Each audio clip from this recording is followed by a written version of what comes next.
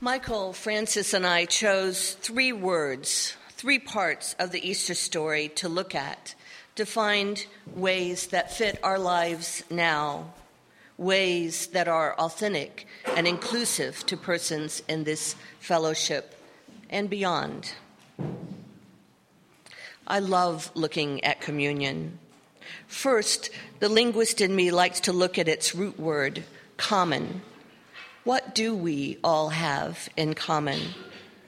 One minister has said that we have the imperative of giving body and form to our justice-centered faith. Community. Members of this fellowship have been looking at what it means to be in community with each other. Communion. What are the dictionary definitions? The act of sharing, a group of persons having a common religious faith, a fellowship, an intimate communication, as in communion with nature. Communion. Christians gave special meaning to this word from what happened at the Last Supper. All the various interpretations have the common thread of being a way to remember Jesus. Most Christians interpret what Jesus said as a directive to have a ritual to eat bread together, and that bread is of his body, and to drink wine, and that is of his blood. It is a very holy part of the Christian faith to take communion together. It is a way to remember Jesus bodily by taking bread and wine into our bodies. For Jesus and his disciples, as practicing Jews, this Seder dinner was a time of remembrance, of liberation and freedom from slavery in Egypt. Khalil Gibran, in his book, Jesus, the Son of Man, gives these communion words to Jesus. Eat the bread in remembrance of our days in Galilee. Drink this wine in remembrance of a thirst we have known together, and drink it also in hope for the new vintage. Ere we leave, let us rise and sing. This idea of communion comes from the very basic part of communal life: eating, drinking, singing together, remembering what binds us together, what we have done together, and what we still hope to do. These are the things we do in religious community with our bodies, with our presence. This is why we eat meals together in this fellowship, and why the dinners at congregants' homes and the minister are the most cherished part of the annual auction of this fellowship. This community is also committed to honoring the earth and our bodies with ethical eating, creating and sharing personal and communal gardens. These are spiritual practices for some: planting, gardening, being close to the earth, bringing forth the beauty of plants and flowers, gardening at Neighbors Link. There are others of us who love to make music, to sing in our wonderful choir, and together in the hymns we sing each week. There are those among us called out to teach our whole lives sexuality education to our teens, to help them know that their bodies are both sacred and joyful. There are those among us who have the gift of building and fixing things. and there are those who are willing to learn and practice their faith in service to others, like the group that just got back from New Orleans last night. Some of us like to move in other ways. We have found that we experience deeper connection to the mysterious through dance and movement. At the Last Supper, there are no reports of dancing. There was something even more bodily intimate that evening. It was Jesus washing the disciples' feet. They could not believe he was asking them to take off their dusty sandals and let them wash their stinky, dirty feet. They still considered him their king, higher than, elevated, beyond ordinary things. Not serving, but being served. Khalil Gibran again gives Jesus these words, "Now I will wash your feet, for I must needs free your feet from the dust of the ancient road and give them the freedom of the new way. I will wash your feet, that you may remember that he who serves men will be the greatest among men." Jesus wanted his disciples, his students, to find a new way of being in the world, a world where the rulers would no longer be elevated and corrupt and not care about the common people. Jesus, throughout his ministry, had broken bread and drank wine with persons who were considered outcast, the fringe of society, the marginalized, the oppressed, the common people. People who had no power, no say, people who felt trapped, who had no hope for a better life. The meaning of communion is to remember the message of Jesus, messages that are part of our faith, part of our principles. In our children's language, each person is important. Be kind in all you do. Each person needs a voice. Build a fair and peaceful world and care for the earth. This is the message of peace and justice and hope. Hope that Jesus asked his disciples and all of us to keep alive. May it be so. I love that E.E. Cummings poem because it is about yes. I'm going to speak a little bit about crucifixion, which is about no.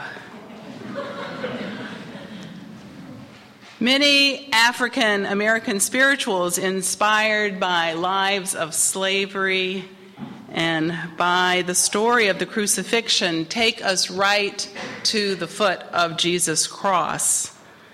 This past week, as we were in New Orleans, one hymn, one spiritual kept running through my mind. Were you there when they crucified my Lord? Were you there when they nailed him to the cross? Were you there when they pierced him in the side? Were you there when the sun refused to shine? Sometimes it causes me to tremble. Were you there? It's harder for us here today for many reasons to find ourselves able to stand beneath the cross of Jesus Christ crucified and to make sense of the meaning of that image, of that reality so long ago in our lives. And yet that is what the Easter message beckons us to do. The resurrection of new life, the growth of beloved community, the finding of a new kingdom, as the Christian message unfolds, can only happen by way of Jesus' crucifixion. In the Roman Empire, death by crucifixion was the most torturous, the slowest, the most gruesome death, and it was reserved for those who sought to overthrow the empire. It was designed to make an example, to intimidate, to deter others from further insurrections. So why did Jesus get that death? Jesus' followers were largely victims of this empire of Roman conquest. It was an empire that had little use of them except to seek their taxes, to pay the governors, to seek their allegiance to the king, who was also called a savior, and also to receive their tithes and take their labor to build the Hellenistic-style temples and colonnades that were popular in that day among the wealthy and the aristocracy. These were poor peasant people and poor urban people in this conquered land of Galilee and Judea, where they were of little use to this empire. The man Jesus, to whom they flocked, who some called the King of the Jews, spoke a message that was very different from the empire. He proclaimed to them that their lives mattered. He called them blessed among men, blessed among people. He healed them, and he exorcised them of powers and demons that controlled their lives, a concept that doesn't make a lot of sense to us, but this was a different time, and powers and demons from the empire lived in different ways for them. As a young rabbi, Jesus continued the tradition of the Hebrew prophets of criticizing those in power who created false idols and who failed to live lives committed to God and committed to their neighbor. He reminded the people that there was a message of God's covenant to humankind that had lived long before this time period and could continue to live abundantly in their lives as faithful people. Jesus enlivened the story of the Israelites who broke the bonds of oppression and with God's help were delivered to freedom in a promised land. Yes, Jesus' message was dangerous to the established order. He emboldened and he energized people who were previously without hope under the empire to believe instead that they lived lives of worth and dignity. He was dangerous and he was crucified for it. His death, rather than being intimidating, rather than causing the people to back down, actually inspired a righteous indignation and a new quest and a new faith for people who had been oppressed. This past week in New Orleans, we heard again and again from the survivors of the flood a message of deliverance renewed and a message of people emboldened.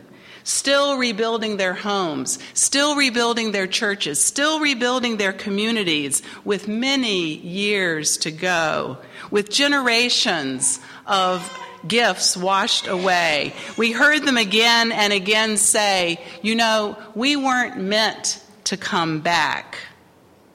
The city has been rebuilding around them.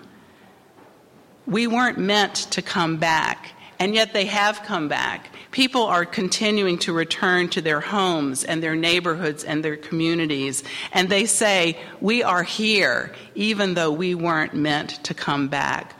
We worked alongside a strong, courageous, committed people, emboldened by their faith in life and in community and in love, to know beyond any message from the outside that their lives mattered, that all life matters. And they said to us, you matter as well, you who stand in solidarity with us. They embraced us with their love, and we shared in their joy, and we too felt emboldened to work more for justice and deliverance from oppression.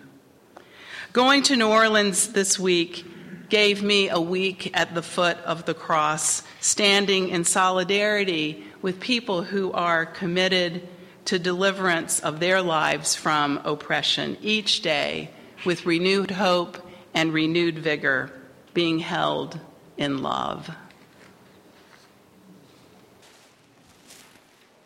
According to the ancient scriptures that tell of the life and ministry of Jesus, 3 days after his death at the hands of the Roman Empire, his followers went to his tomb to anoint his body with oils, only to find it empty.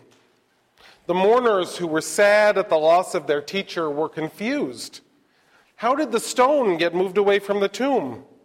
Where did the body go? In some versions of that story, his followers see him again. They speak with him, and they get instructions on how to carry on their faith. A man who had been dead just 3 days before had been resurrected from the dead. He who was once dead is now alive again. In this story is some good news that we do well to remember on this Easter Sunday.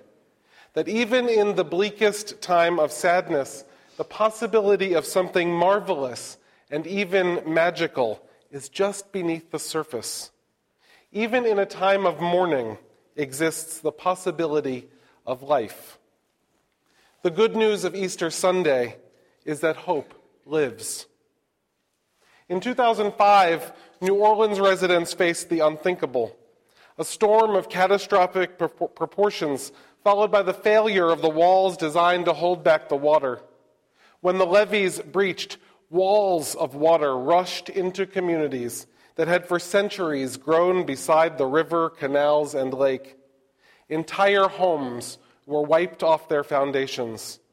One by one, whole neighborhoods were destroyed in a matter of minutes. Lakeview, New Orleans East, Holy Cross, the lower Ninth Ward, all gone. Hundreds of thousands of people evacuated the city, clogging highways and turning 5-hour trips into 18-hour nightmares. Some 26,000 people made it to the Superdome, where they huddled and waited for the waters to recede. Almost 2,000 people were killed by the deadly floods. In 2006, when I first visited the lower Ninth Ward, debris lay everywhere. Piles of wood that were once houses were strewn in the streets, being slowly reclaimed to the earth by putrid, stinking mold. Rotting wood and sheetrock was all that was left of a once full neighborhood. Death was still in the air a year after the disaster. By 2009, when members of our congregation volunteered in New Orleans for the first time, the place we found was like a body prepared for burial. The lower Ninth Ward had been cleaned up and placed in a tomb. No longer were the streets filled with the decaying corpses of a neighborhood. The concrete slabs had been wiped clean, as if anointed with sacred oil, and left as altars in honor of the dead. Rather than piling up debris, the few people who actually lived in the lower Ninth Ward at the time struggled to keep the weeds at bay, cutting tall grasses on lots belonging to their friends with hand tools, scythes, garden clippers, and pruning shears. We got out of our cars on a corner some 6 blocks from the Industrial Canal levee, and there was not a single house to be seen between us and the concrete wall. Some were building houses there, but their projects were controversial and mired in government red tape. Former residents of this proud neighborhood looked at Brad Pitt's 3 or 4 completed make-it-right houses designed by modern architects to be solar-powered and flood-resistant, but not to fit in with the New Orleans aesthetic, and they shrugged or they sighed.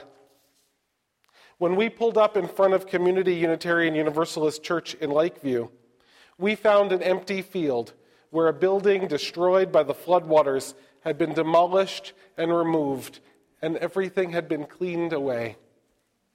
New Orleans had been placed in a tomb and left for dead by our nation, but a brave few struggled to keep hope alive there. Every day, more and more people returned to their city. With each new wave of returnees, new things returned to New Orleans: a charter school, a community health clinic, an after-school program for youth, a food pantry. Volunteers like us from all over the world made their way there in a steady stream, and in solidarity with the people of the Crescent City, prepared a place for rebirth.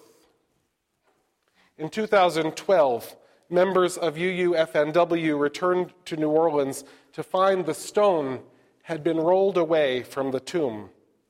What was once dead was coming back to life, and we were there not only to witness, but to play a part in the resurrection. On Monday and Tuesday, we volunteered in the lower Ninth Ward, where 3 years before we had found empty lots and overgrown weeds. We now found houses. Not the many hundreds of houses that we would have seen in 2005, but houses. Make It Right has created healthy relationships with the local people and has 73 homes completed or under construction. Many dozens of other homes have been rebuilt, and a school is now operating there for the first time since 2005. It is impossible to stand on a street corner and not see houses today.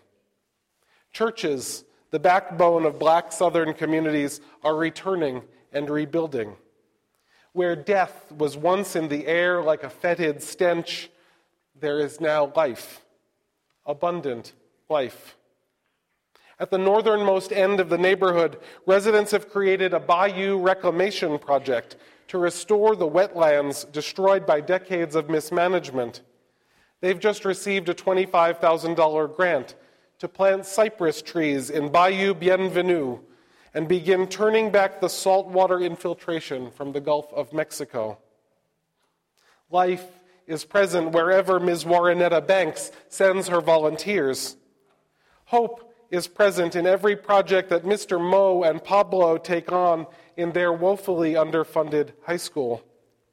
Possibility is present in each herb plant grown in the Tesh garden by Lynetta, Tony, and Rachel, and made into tinctures and medicines to heal the sicknesses of Algiers. On Tuesday, we visited Community Unitarian Universalist Church in Lakeview and stood at the front door of their brand new building. A congregation with just about 50 adult members, 50, managed to raise $750,000 in a capital campaign to build a $1.3 million campus, the first Energy Star-designed public building in the state of Louisiana. Partners, like the folks in this congregation, helped them raise the rest of the money. Today, their solar-powered building sits on a berm of earth above the levels to which the waters rose in their neighborhood that fateful August. In 2005, every single structure on Community Church's block was destroyed. 38th Street, just a few steps from the levee breach, was left for dead.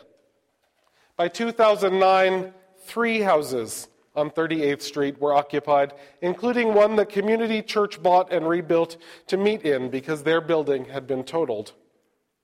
Last fall, when Community Church dedicated their building, they were the 12th occupied building on their stretch of 38th Street.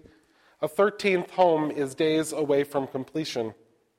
Life abounds in Lakeview as well. Hope lives on 38th Street. The good news of Easter is that however bleak things look, however much death has claimed its place in our world, however sad we are, hope lives. Resurrection is possible if enough people have faith.